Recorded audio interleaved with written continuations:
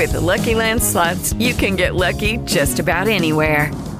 This is your captain speaking. We've got clear runway and the weather's fine, but we're just going to circle up here a while and get lucky. No, nothing like that. It's just these cash prizes add up quick. So I suggest you sit back, keep your tray table upright, and start getting lucky. Play for free at LuckyLandSlots.com. Are you feeling lucky? No purchase necessary. Void where prohibited by law. 18 plus terms and conditions apply. See website for details.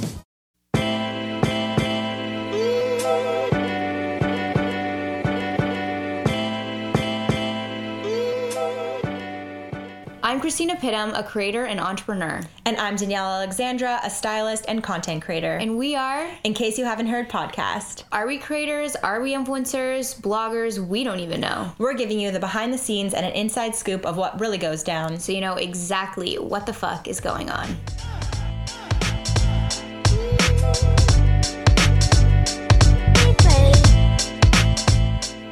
What's up, guys? Welcome back to another episode of In Case You Haven't Heard. And another episode of the How To series. This is our third episode of the How To series, and we're going to keep this intro nice and short and sweet for you because we have two special guests today from 437 Swim. The founders, Adrian and Hyla, are going to be on the show today, and they are two beautiful girls that started the brand right out of university. They started the brand right out of Queens. They are entrepreneurs at heart. They found a gap in the swimwear market because they wanted something that would fit their curvy bodies and they wanted to feel good and confident on the beach, so they started 437 Swim.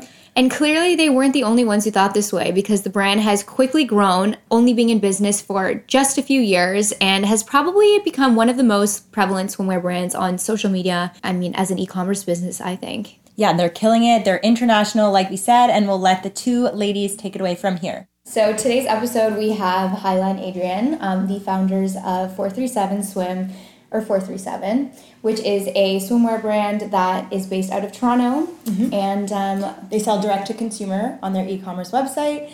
And we're going to include this as a part of our how-to series. So we're going to talk about how to build a direct-to-consumer brand because we thought highlighting them would be a great idea since they've been so successful since the beginning of their business. So why don't you girls take it away with an introduction? So we're in the 437 office right now. We're in the headquarters. So we are a swimwear brand that specializes in luxury, curve hugging. You know, we're known for our soft fabrics and, as you said, direct-to-consumer. So yeah, that's kind of what our premise is right now. It's swimwear. We love what we do. In terms of demographic, if people listening are interested, it's more so young professionals, someone who probably just graduated from school or maybe is in school, someone with a little bit more discretionary income. We call our pieces a little more affordable luxury. So you get the luxury from the fabrics, the customer service, to the packaging, to the whole experience, but then you get the affordable side from not having to pay $400, $300 for a set. All pieces are under $100, but for a full set, you're looking at, under $200. So that's a little bit about 437. So what about a little bit of an introduction on you guys both individually? So just who you are, your education, maybe how you got started, and how you guys kind of met, because I know this all started in school. And why swimsuits? Okay. Okay, so I'm Adrian. I'm from Toronto. I went to Queens for commerce, and that's where I met Hyla. We became best friends partway through our first year because we were in the same class together. And yeah, we basically were just friends throughout university. And in third year, we went on exchange. So Hyla was living in Italy and I was living in France. And we were pretty much traveling every single weekend. We'd be in Greece or Portugal or Amalfi Coast, wherever it was. Just goals. Literally. Yeah, it was honestly the dream. And what we found was we both loved to eat. We were eating every single place we went. And the bathing suits that we were buying there, we had packed just really weren't flattering us, but we still weren't willing to give up how much we were eating to try and look good on the beach. So we were just this seems such a bizarre problem for us to have. And, we're both kind of 5'3", a little bit more on the curvy side. And a lot of the suits that were on the market at that time were definitely made for slimmer, taller girls. So we just kind of thought maybe because there isn't a suit out there for us, we can make that suit. So then that's kind of how it all started. And give us a time frame for that, because now, I feel the industry is super saturated, but for sure. You guys probably started at the forefront of it. Yeah, we kind of first started talking about it in like the beginning of 2016. Okay. So Instagram was like just starting to become a big thing for like buying clothes, and tagging and all that. It still wasn't like a huge thing, and I think Victoria's Secret had just discontinued their swim line, so that was like timing. that was such a big thing for us because so many girls would just go to Victoria's Secret to purchase their swim when we were growing up, right? Victoria's Secret swim was part of my childhood, like, you know, me such too. a hardcore That's way. where I got all my like neon bathing suits when I was like the 15. padded. I don't know why I thought I could. Oh my god, the most uncomfortable thing. And your boobs would go up to here, and like half of it would just be a cup. Yeah, like that was kind of what was happening in the industry at that time, and then we were just like in business school. We were traveling so much with exchange that we had this whole mentality of like we'd like to be digital nomads or whatever. So we just didn't we all? Honestly, it's funny because we're literally always in Toronto working. In the office, and we feel so guilty every time we leave. But yeah, so that was just, I feel like because of the situation we were in with school, being in business school and seeing like these new brands emerge on Instagram and like quickly grow to become, you know, like significant businesses, we just felt like, oh, okay, maybe this is something we could try. So when we came back from Europe, we both were working in different industries. Hyla was doing a startup incubator that Queens has. So she was learning a lot about like the entrepreneurial startup space, and I was working at Hugo Boss's headquarters. So I was kind of working on like the fashion wholesale side. So locally? Yeah, in Toronto. Okay. Yeah, so we were both kind of doing that, and both of us sort of hated what we were doing during the day. So literally every single night, Hyla was in Kingston, I was in Toronto, we would just FaceTime every single night. We came up with this idea. We literally started in a McDonald's one day, just like on the fly, like let's start a swimsuit company. Yeah. And then 2017, we took it full time. Yeah, we worked on it throughout our entire last year at school. Okay. And when we graduated in April of 2017, we had kind of spent that whole year gearing up for this big like manufacturing trip. So we spent 6 weeks in Asia, 2 weeks in China meeting with like manufacturers and working on our designs, and then a month in Bali shooting everything, redoing our website, doing all of our Instagram and like social stuff. And then when we came back, that was it. Like 437 officially launched in 2017 summer. And was all of that self-funded, or did you have investors that came in from the beginning? And like, how does that work? Yeah, everything was self-funded. When we first started, it was, as I said, it was kind of not like a joke to us, but like it was a passion project. Yeah, it was just like for fun. We were so in this travel mindset that we were like, it would be so sick if we could just get a little bit of travel money from this.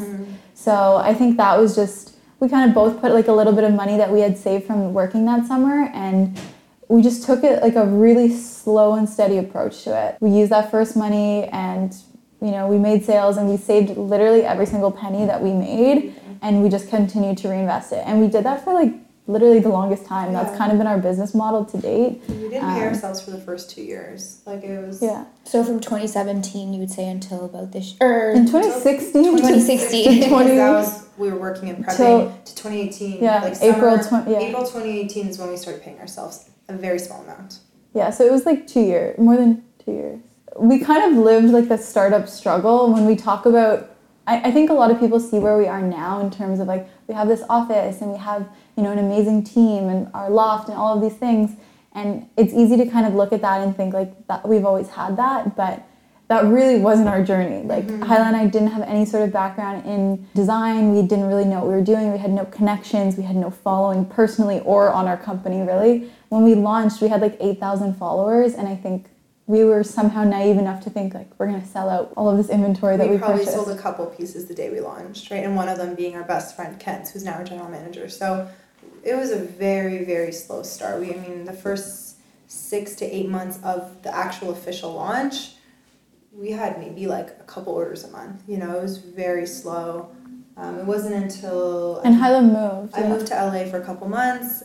You know, Why? praying that I'll meet somebody or I'll Literally what I'm doing for London. Yeah, no, I'll connect with somebody or I don't know what I thought. But it was also kind of a personal dream. It was also a personal dream of mine. I've always thought of myself as like a California girl or like just a warm weather baby. Like, so I went, and yes, I met a lot of people. I worked out of the Soho House every single day, trying to talk to as many people as possible. Got stood up millions of times by like influencers and models because we were a brand at the time with maybe 8,000 followers on Instagram. Like, they didn't know who 437 was. They didn't know Instagram who was not we popping. were. Like, we were nobodies. Like, they just stood me up all the time. It was really disheartening. I remember I'd call Adrian all the time, like, what the heck? Because your intention was set out to go and network and maybe, you know, build relationships with these influencers in, like, you know, the most popular spot that bikinis And I'm not would be. like some 50-year-old guy who's like, you know, a boring, not relatable businessman to these influencers. Like, we're all the same age. Like, we can go hang out, kick it. Like,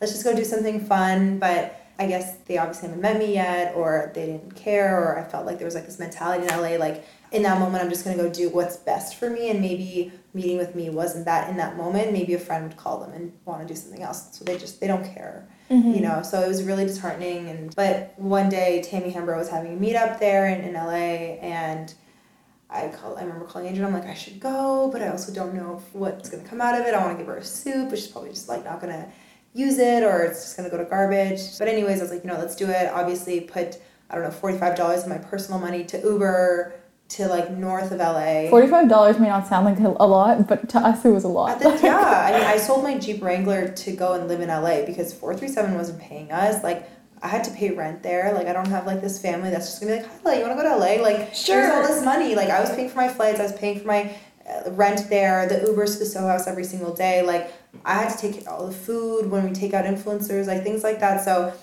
I take an Uber to North LA and wait in line for an hour to meet her. And then eventually when I get up there, I'm like, hey, Tammy, like, you've been such a, you know, inspirational role model, like, you know, no expectations, but I really hope you love this suit. And I literally thought that she would maybe give this to her assistant and maybe never see the package again. But the next day, she was at the Montage Beverly Hills. She wore it and tagged us. And I remember Adrian was trying to get a hold of me and blowing me up. But, you know, in that moment, like, it was super exciting. We're like, wow, I cannot believe this happened. But also, like, more of a reality check. Like, people think you, like, sell out immediately when something like that happens. You don't. I mean, I'm not sure what would happen if, like, Kim Kardashian wore a suit and that happened and tagged us. We probably would sell out. But, you know, we obviously had a couple sales and, you know, maybe a couple hundred followers from that. But I think what that brought to us was validity, and, you know, a lot of the people that made fun of us for starting 437 or the people who, like, wouldn't respond to our DMs, or, you know, people in Toronto or people anywhere we'd reach out to that we would bring 437 up that didn't take us seriously, they finally had a little bit more respect for us. And then we were able to leverage that photo and leverage Tammy Hembrow to reach out to other influencers and start that cycle going of gifting and influencer relationships, and just, you know, showing the world that, hey, we're like these normal girls behind a swimwear brand, and we have a great product, and we believe in our story, and we believe in why we designed these bathing suits in the first place, and we just want the world to kind of understand that. So then slowly things started picking up, and then the summer of 2018 was kind of when, like, okay, now we have some traction, this is becoming a real business. And then we hired our first employee, Nura, and we moved out of Adrian's parents' basement. I mean, like, that was where our headquarters. Four little boxes. We had like a packing shelf, essentially. and a packing station. It was like a smallest little thing. Yeah. But then eventually, so then that summer we're like, we need a space. We'd both been living at home for like a year. Not going out for dinners. Literally had $0. Zero money. Someone was paying us. So you didn't have any other source of income? You guys never were like, okay, you know, maybe I'll do this like side hustle to like help fund this? We always kind of... We joked about it a lot. We were like, if we could do something that would get us a lot of money, like being bottle girls or something like that. Yeah, exactly. Yeah, or for like sure. do social media management or something like that. But we were so like eyes on the prize. We were so like, if we do anything else, it's going to take away from our time. And we're like, 437 needs to be the thing that... We woke up truly like every single day, and even though I was like in my parents' house in my pajamas at my computer, I would spend like that full work day on my computer trying to move 437 forward. Hyla, when she was in LA, we would FaceTime every single day, like a few hours a day, always kind of be like in the loop on what each other was working on. Like, we just had this really tunnel vision, like mentality that if we keep grinding and we keep like working this hard and believing in our product and our company, something's gonna happen. Yeah, like, absolutely. It's gonna work. Yeah, and would you say that, like, you know, that one experience with that one influencer, Tammy, like actually giving you a chance, is that where you kind of set the validation for, you know what, we're gonna commit to doing this because we know it's gonna become something, or did it come at a later point? I think it even came before that. I mean, we always were like, this is what it's gonna be. Like, we didn't do recruiting at Queens. Like, we didn't have any other offers to go work full-time anywhere else. Like, we said 437 was going to be the thing for us. But I think when Tammy did post, it kind of was like, finally there's like this hope, this reassurance that we're onto something. Because even the fact that she wore it, we're like, and the next day, we did something right in the design. And we did something right in the relationship that I built in the 2 seconds that she was willing to tag us when she didn't have to. And it feels sort of like a snowball effect from there. It's like after that Tammy thing happened, I think Hyla emailed her manager or something, and she responded saying, Tammy, love the suits. We'd love for you to send some more. Here's the address, whatever. That just gave us like a little bit more confidence, because at the time, just think about it as like us being these 2 20-year-old or 21-year-old girls with like not knowing if this company that we were investing literally all of our time into had any real potential. But then seeing someone like that who had maybe like 8 million followers believe in us enough to kind of want to wear this product, I think that just kind of gave us that extra motivation to be like, okay, let's keep going. No, absolutely. So diving deeper into your marketing strategy, was influencer marketing from the get-go something that you had your vision on or your tunnel vision on? Or? Well, it never was like, let's focus on influencer marketing. It was more of, we don't have money. What can we do with these bathing suits that we have in order to help us grow? And it wasn't even like, let's go take advantage of someone who has a lot of followers. It was more like, we are these young girls. I'd like to say we're fun to hang out with. You know, like, I don't know, we're like normal. You know, we're not like, I want people to like us or influencers to like us because of who we are and because of the product we have. Genuinely. So instead of us being like, let's go find someone who's going to has a good amount of followers or whatever, we said, let's go hang out with girls that would like to hang out with us, would vibe with, but also we could see them seeing value in our product as well. So it was more of just building relationships. You know, 437 was built on Adrian and I being best friends. So we said, like, instead of gifting a girl when I'm in LA, like, let me take her out for dinner or let me take her out for lunch. And that's kind of how it all started, is we just became friends with a lot of girls, and we never really expected much from them. You know, they obviously knew we had a swimwear brand, but that was on their own accord to be like, I'd love to try a suit. You know, it was 100%. More so like, let's go grab lunch. We became friends, and that's kind of how most of the influencers that we work with to date that's the relationship we have with them, is that we're friends, they love our product, and we would do anything for them. And then we have this reciprocity that, you know, we help each other out.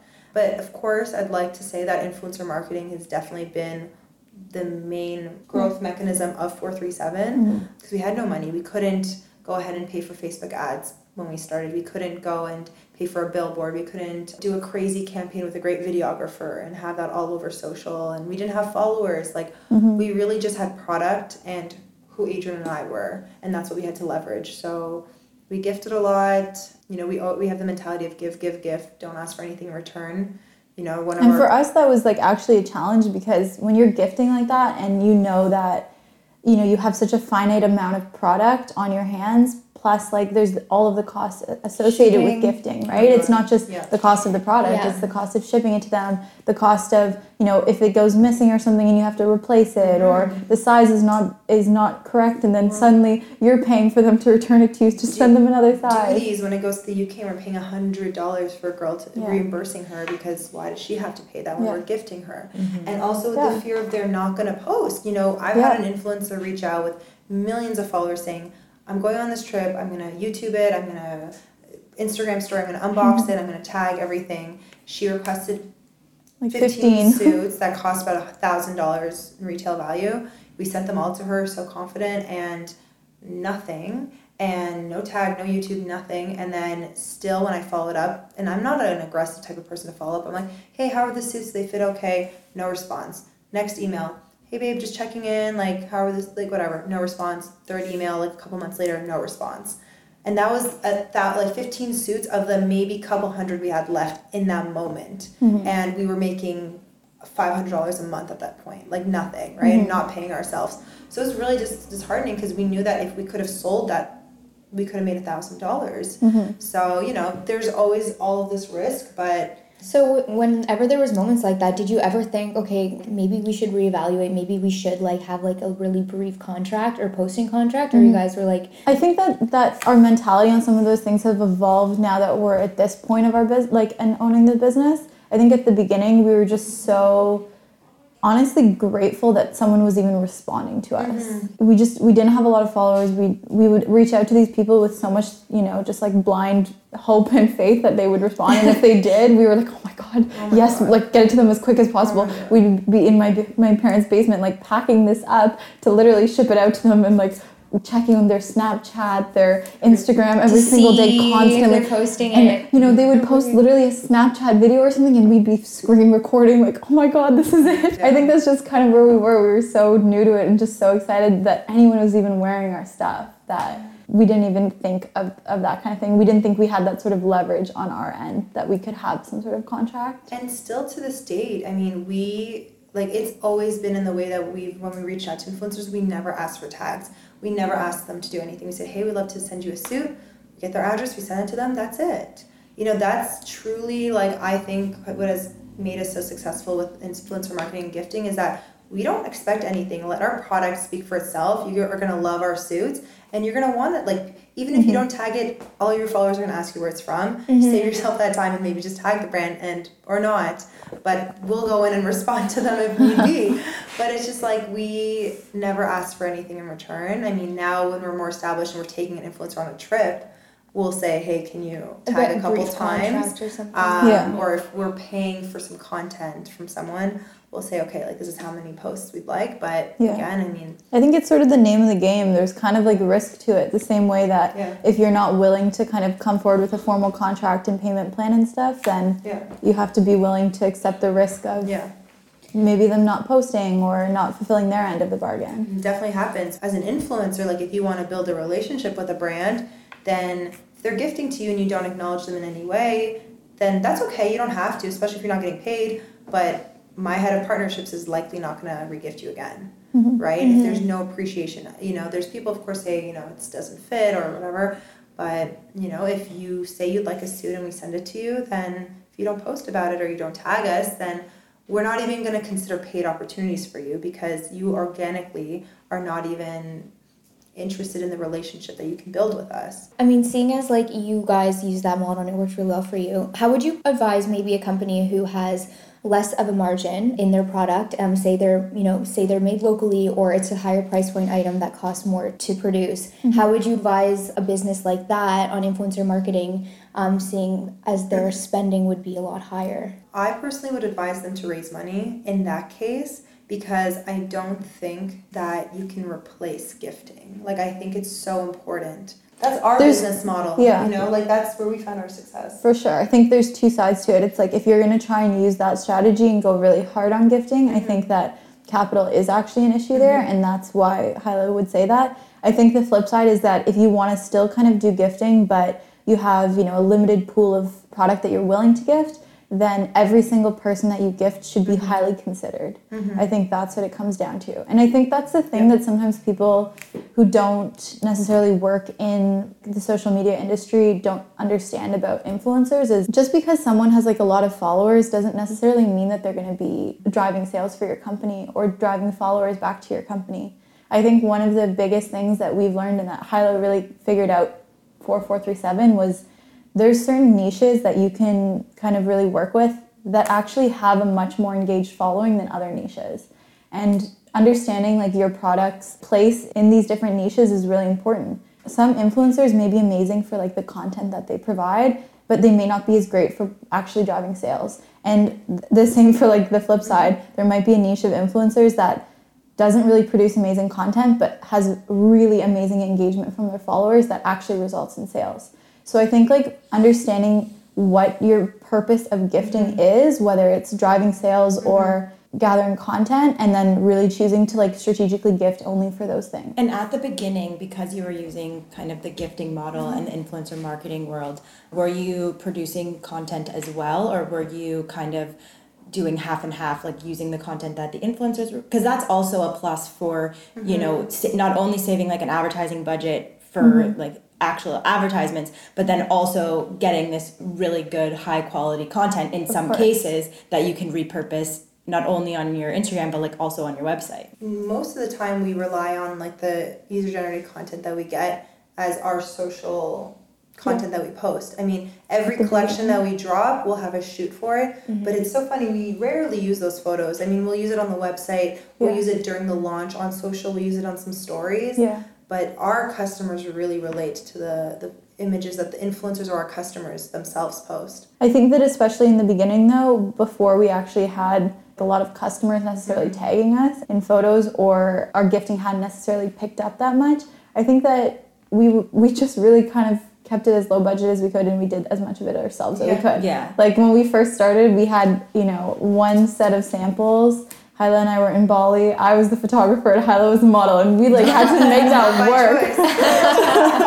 We just had to make it work for as long as we could. Yeah, we took a lot of mirror selfies of ourselves, covered our faces, posted those, you know. And we did a lot of graphic content. So rather than necessarily always having the suit, like someone wearing the suit, we would have flat lays of the suit or just kind of photoshopped images of the suit, things like that, just because it allowed us to continue to post without a lot of content. And we recycled content like crazy. If we posted one photo and it did really well, we'd be like, this is the photo. And we kind of make sure we keep posting it. That Tammy photo got reposted about once every 2 weeks. Hyla's Why not, right? Hyla's if I'm going to be emailing all these people, every time they come onto our page, I want them to I want them to see that Tammy was wearing our suit. So we had to make sure that at all times on the grid, you could see that Tammy was in our suit, And still to this day, we have kind of algorithms on how we like to have our Instagram too. I mean, it's never really set, but it's when someone lands on our page, we want them to see great influencer content, great customer content,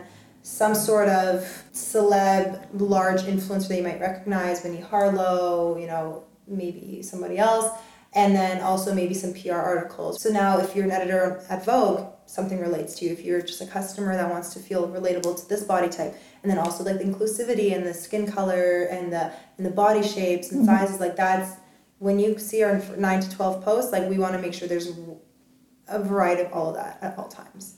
I love that, actually. I never really thought about that. Well, because it is true. It's a visual-based platform, and you have 1 second, really. If you go on and if you don't like what you see at the beginning, you're going to click off. Yeah. Completely. You're not going to kind of care to, dive deeper into highlights or, go on their story or scroll down and see, what last collection was, maybe. So seeing how this is a part of the how-to series, we're just going to kind of break down this part a little bit more so that if people were listening and they wanted to learn how to build a really strong e-commerce brand, it'd be easier to follow.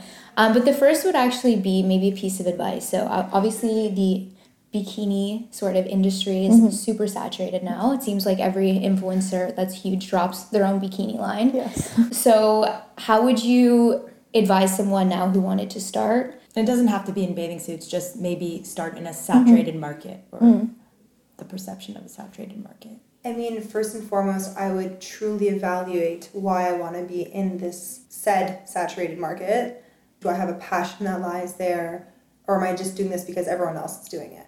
Because I've always been that person that said, if I was, let's say, an athlete, I wouldn't come out with a fitness apparel brand. I would maybe come out with a platform for fitness and something else to be connected, or I'd come out with a protein powder, or I'd come out with something that's not as saturated. So I would truly I think reevaluate do I have a passion for a bathing suit or an apparel line, especially in an industry that's so saturated. But then after that I would be I think there's so many people out there who are so quick to copy another brand. Let me do kind of what they did and make some small tweaks. I would truly just find why am I doing this, and truly bringing out my core values and beliefs and making that my niche in the swimwear market. Because hands down, if someone launched a swimwear brand today, they can come and beat us, no problem. I mean, or be just as big or become a dominant player if they did the exact right things or they had their own voice in the swimwear market. I mean, there's so many different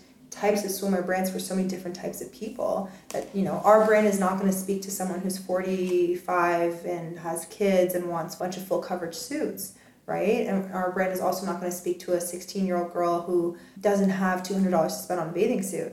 So I'd say really trying to be your own brand and differentiate yourself. When we started 437, we created a positioning map on a board, and we kind of wrote all the players that off the top of our head we knew. So on the X and Y axis we had price, and we also had maturity. So if you could get, like, kind of, for example, if you had low price, low maturity, you'd have something like a Forever 21, right? If you had, like, high price and then, like, a more mature brand. Something like a designer brand. A designer brand, like a Fendi bathing suit, let's say. Someone who wants to spend, like, $800 on a suit. So we kind of then put a lot of the swimwear brands on this map and kind of said, well, where do we want to be? I think that's really important to do, because you'll see that at one point you notice that there's so many in one saturated area. There's a reason why there's so many in that one area, and that's okay to be another player in that saturated area because there's that many more customers. But also, what is your spin to it? Maybe are you a little bit more affordable? Are you a little bit more mature? Like, what is your... You need a differentiator. Sort of like competitive advantage, I guess. Exactly. Yeah. So then this was done prior to any manufacturing. So you knew exactly They were what your commerce mark... kids. They knew exactly what to do. No, but because so then the advice could also be like you need to know this before you even go into manufacturing so that your margins are there right off the bat. You need to do this before you even have a name for the brand and how much you're going to charge and what the brand is going to be. Obviously, like, us having a commerce background for sure helps, and I think the way that we were thinking at the time definitely like led us to do some of those types of things. But at the same time, like, we really didn't know what we were doing. Like, when we were deciding on our pricing and stuff like that, like, we were just on Google, like, how do you price something? Like, just literally arbitrarily deciding things. We launched with a price, and like 2 weeks later, we dropped changed it because we're like, this was way too much. I don't know what we were thinking. Like, we've done all sorts of stuff, so I think it's just like, you realize that even though you kind of do this legwork at the beginning to make sure you're prepared, you have to just really be willing to like make those iterations as you go. Because after we launched, like, that's when we actually started learning things and realizing like maybe our mind wasn't like the exact right place, like, let's switch it up a little bit. And over time, I think that's where you really find like what works for you. So there's no right way, and it's really just kind of like adapting to the like changes that you have to adapt to. I think so. It's all perseverance. I think you have to guess, just throw yourself in, make some mistakes, iterate, but just keep going. Like, that's the biggest thing, because there's no right or wrong answer. To this date, we still have to guess what we're doing, you know?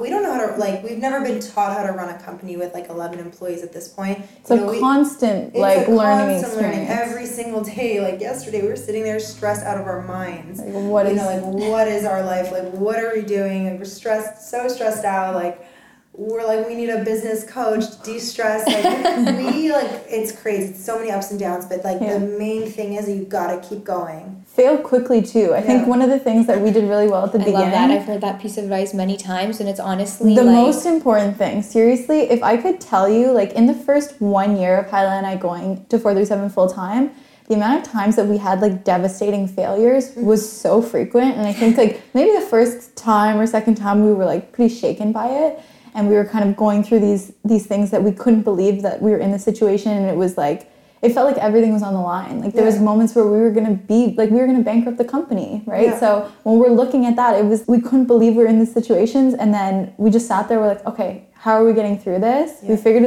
like a plan out, and we just went with it. And then the next thing would happen in a different area of the business. There'd be like some huge, issue that comes up to us. And then same thing. And then, the more and more like we were faced with these challenges, the more and more we kind of learned how to adapt to them and how to move through them without feeling like it was earth-shattering every single time. And now when a challenge arises, we're like... It's like you shrug it off. It's like, okay. It happens. We know it's not going to be our last challenge that's going to arise. We kind of just think, how are we going to get through this? All right, how can we get through this quickly? Okay, great. And did you ever seek out mentors while you were in the process of trying to figure it out? Or were you guys kind of like each other's mentor, I feel like? Yeah, for sure. I think that it would have been amazing if we did have more mentorship. I think neither of us really had like a mentor that we were in frequent contact with at that time. And because of it, it was sort of isolating. We didn't really have like formal guidance. But that being said, I think the one thing that we did from the beginning that was like really helpful to both of us was we followed a lot of brands and we followed a lot of founders on Instagram. And so when you follow like a founder of a brand, I think you get just a whole different level of insight into like what their day-to-day is and what the back end of, running a business actually is. And I think looking at all these people we were following, that just kind of gave us a benchmark for like where we thought we could be based on like what we saw them doing, if you know what I mean. Yeah, and like a more realistic evaluation of like, hey, it looks like this, but like what is it actually like to have this role as like a founder? And so what does a day in the life look like for you guys? I guess maybe from the beginning and then now. At the beginning, it was so different because it was just the two of us. So it was literally like everything that had to happen in the company just split I'll in do two. it today, you do it today. It was at the beginning, it was like Adrian thinking of like, what is our first collection design going to be, the names of the suit, answering customer emails, and I'm over here emailing 200 influencers, seeing if anyone wants to collaborate on a collection with us and get one response out of the 200. You know, like that's what our days were like. Very grinding, and trying to get just one good thing to happen. Yeah. And the division was you more marketing focused, you more design And operations. Yeah, And still like that. Still to like this that. day. Yeah. Yeah. So Like, obviously you've delegated a lot of the tasks now because you said you have 11 employees, Yeah. which is incredible. Including us. Including you. Yeah. What are like the main like 3 things that say is your role that you cover every day? Like on a broader spectrum, I think right now, or it kind of depends on the time of year, because as I just said, like I do kind of design and operations. So both of those areas of the business have times during the year that, you know, one is busier than the other, right? Right now, we're kind of in crunch time for design. So it feels like right now I've got my design hat on a lot more, and I'm really working with our design team to make sure that like we finalize everything we needed to, and production is going to finish when we need it to, in time for like all of the kind of marketing things that we've already sort of planned out for the next year. I'd say like checking in with the design team and just making sure like we're on track for all of that is something that's I've been doing every day. And then operations, I'd say like it's kind of split. There's current operations, like dealing with shipping out our orders and managing like the warehouse that we're using and like that sort of stuff. But there's also operations of like making sure that for the future, all of the packaging needs that we have, we've been looking into now so that we can order them in time for when we need them. And inventory, yeah, exactly. Like forecasting how much we're going to be selling throughout the next 6 to 8 months and figuring out, okay, when are those orders happening?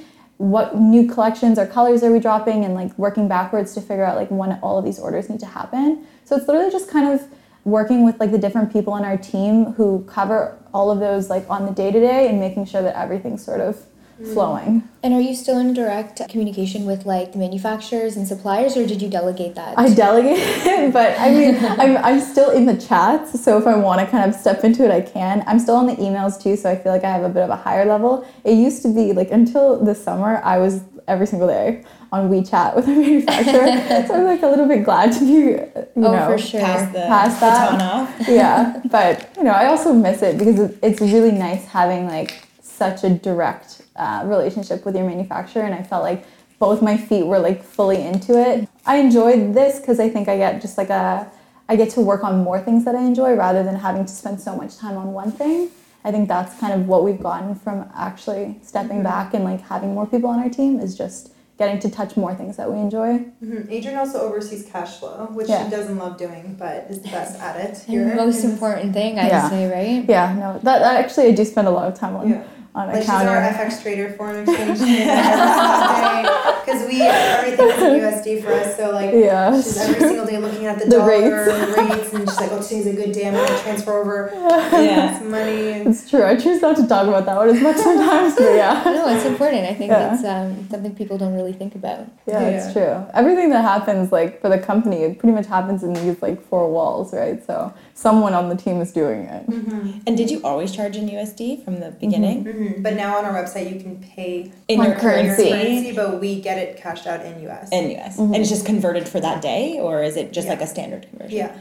All right. And so the 3 top things that you do. Anything relating to growing the business from what the world sees in terms of customers and influencers. So, you know, for me, the main things are like big collaborations. So not the everyday like suit for a tag type stuff, which we don't even do that stuff. It's just all gifting. But it's more so who are we collaborating with this summer on a large collection together, you know, working 6 to 8 months out with them or even a year out with them, talking about those sort of, I mean, it's so funny because that is my role, but I feel like every single day I'm doing other stuff, pulled away, and I don't even get to move those forward. But a lot of those are about like the everyday like touch points I have with that girl, you know, about like me becoming friends with her and going to LA and having a dinner with her and things like that. So building these relationships every single day so that one day when we're ready to do a collection together, the relationship is so strong. So you're like PR, marketing, everything wrapped into one little... Hyla also kind of controls like, our brand voice in the sense that she'll overlook like our Instagram stories and our emails and make sure like all the copy and imagery and everything that's going out so that like is customer facing aligns with like what we want it to be aligning with. Just like overall, like looking at the business and thinking, okay, these are all the things that are happening. How can we sell it all? You know, like Adrian will come to me with some design ideas and I'm like, this is a great top. I just don't know if it's going to sell because it's not as obvious to a customer how great it is. Let's add like this feature to it that, oh my God, now you got 6 tops in one because of this one thing we just added. Like things like that, or let's sell this as a bundle or create like these bundles together and a lot of just like business development alongside Adrian. It's just, and I work along really closely with our head of partnerships, Bella. She is in charge of like, she has this list of hundreds of influencers and you know, partners that we work with and just kind of checking in with her on like, okay, so January we're launching this product, you know, now that it's 6 weeks out, like have you gifted it yet? What's the feedback been? Who hasn't posted this month? Kind of checking in with her on her overall strategy of influencer marketing and partnerships. So you also do web.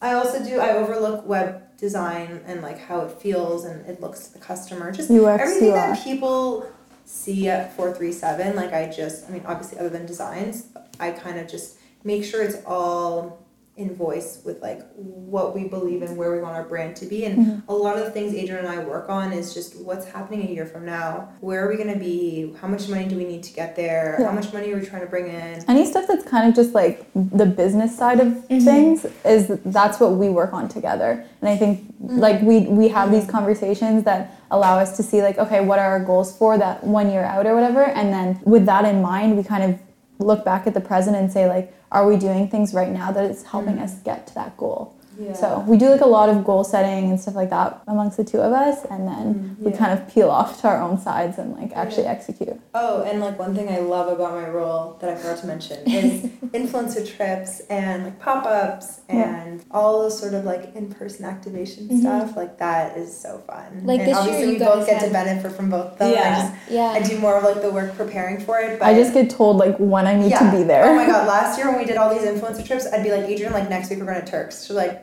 oh, is that next week? Okay, great. Like, she has no idea. I literally must be nice. Like, no, but it's stressful. I'm like, like when? When am I back? Like, so she's like, okay, like, what's our travel plan for next week? Because like January, February, March, like we're like booked up, and she's just like, I'm like, you need to put this in my calendar. I'm like, this is my calendar. I don't feel like I know what it is. Yes, but I love that part of it. Yeah, that's the exciting successful part. Duo, you know, like you're doing one side of the business, you're doing the other. Yeah. Together, you're like a non-stop, like unstoppable team. Because she wouldn't probably like to do some of the things that I do, like, you know, more of like like all the meetings and the Hyla's very panels, like all the things that like I have to go and talk to people for hours nonstop and very like extroverted, like energy feeding type things. And Adrian, you know, would love to be behind a massive monitor alone with a coffee, with her like R&B jacquees and Trey songs playing, and you know, just working on like inventory place orders and like just figuring out all her stuff. And I wouldn't want to be doing that. I'd rather be in LA, you know, meeting with people at the Soho House. So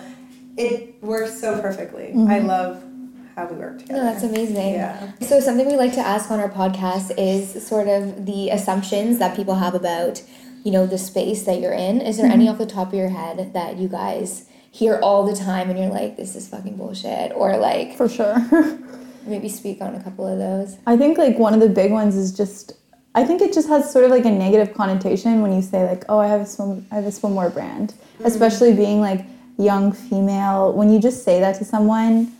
People don't necessarily take you seriously. It's like fluffy for them. It's so fluffy. Here's what the responses you'll get if you're at a bar and you tell someone you have a swimwear brand, especially to a man. He says, oh, so you guys have a website? Do you guys make sales? Like, do you have an Instagram? Do you guys have an Instagram? Like, I'm sorry, if I said I'm a lawyer, you wouldn't say, do you have any clients? Yeah. Do you work in an office? Like, it's very... It's like when if my parents' friends ask me what I do, if they don't know, let's say, I will never say, I have a swimsuit company. I'm going to be like, oh, I work for an e-commerce brand. Like, I would just say something that sounds much more because there's a legitimate. stigma. There's a huge but stigma. that's such a shame because it's like you're entrepreneurs. You're like you have this business that you've grown from the conception to now, and it's like fuck it, I have a swimsuit brand. Like this is what I do, and it's not viewed as I guess credible or like legitimate. Yeah, I feel weird saying I have a swimwear brand. I feel so like Oh, I'm about to lose a lot of respect from you. It's so sad that I feel that, but it's something that we're obviously working on, and I think it's also the way you say it too. Yeah. But we always find that we're in these positions where we feel like we have to like validate it with like, this is how many employees I have. Here, look at the Instagram. Look how many followers we have. Or like I went to business school. It's like you can't just say I have a swimwear brand and earn the respect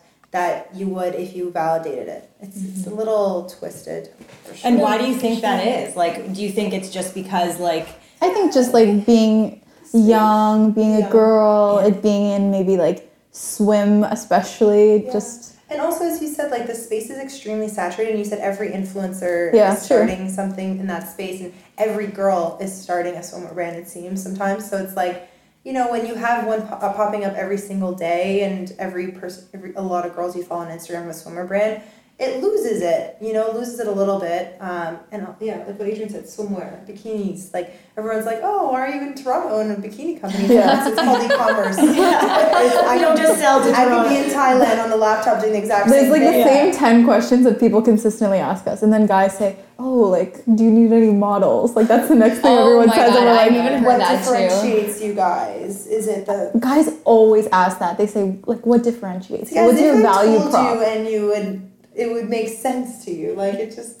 You just try to like get a rise out of you, I find. Yeah, for I don't sure. know, it's annoying. And so last question, just kind of, when you started the brand, I mean, you obviously started as a passion project, but do you guys always want to be part of the business, or is it something that you're thinking, like the longevity of it, you're going to build it, you're going to kill it, and then you want to sell it, possibly? We never really thought of selling as an exit strategy or an exit strategy at all. We've kind of just been like 437 for life. For life. I think that we know that our role over time is going to change in the business. Even how it is now versus how it was, 6 months or a year ago is obviously super different. But I think it's like as we kind of get older and our interests change and like what we're really like passionate about in the business maybe like evolves, we just sort of tailor like what we do on the day-to-day to that, and then see where the company goes and what we want to be doing. I bet you, when we incorporated under 437 Inc. for a reason and not 437 Swimwear.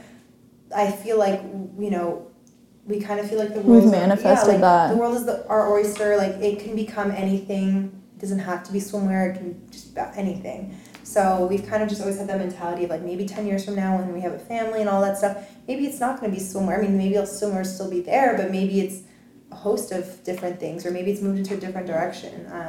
Even this year, you guys will see in like the next 4 months something a lot different too. So we have a lot of exciting stuff coming up. I can't say anything. So That's even more exciting. Yeah. Well, thank you guys so much for sharing all that information. I think everyone's gonna have a lot of value. Yeah, it provided a lot of value. Why don't you let us know where we can find you, where our audience can find you guys? Drop your plugs. So our Instagram is at 437 Swimwear, and then our website is www.437swimwear.com. And if you want to reach out to us personally to ask us any questions or anything like that, our personal handles, mine's Hyla Nayeri, and just look for Hyla, Hyla. I should be one of... We'll drop it in the show notes so you guys can click. And Adrian Video. Thank you so much for having us. Thank you. And as always, guys, please subscribe. We always forget, so I have to plug that in. Please subscribe, rate us on the Apple Podcast app. 5 stars, please, and thank you. Drop a comment. We'll see you guys next week. Bye.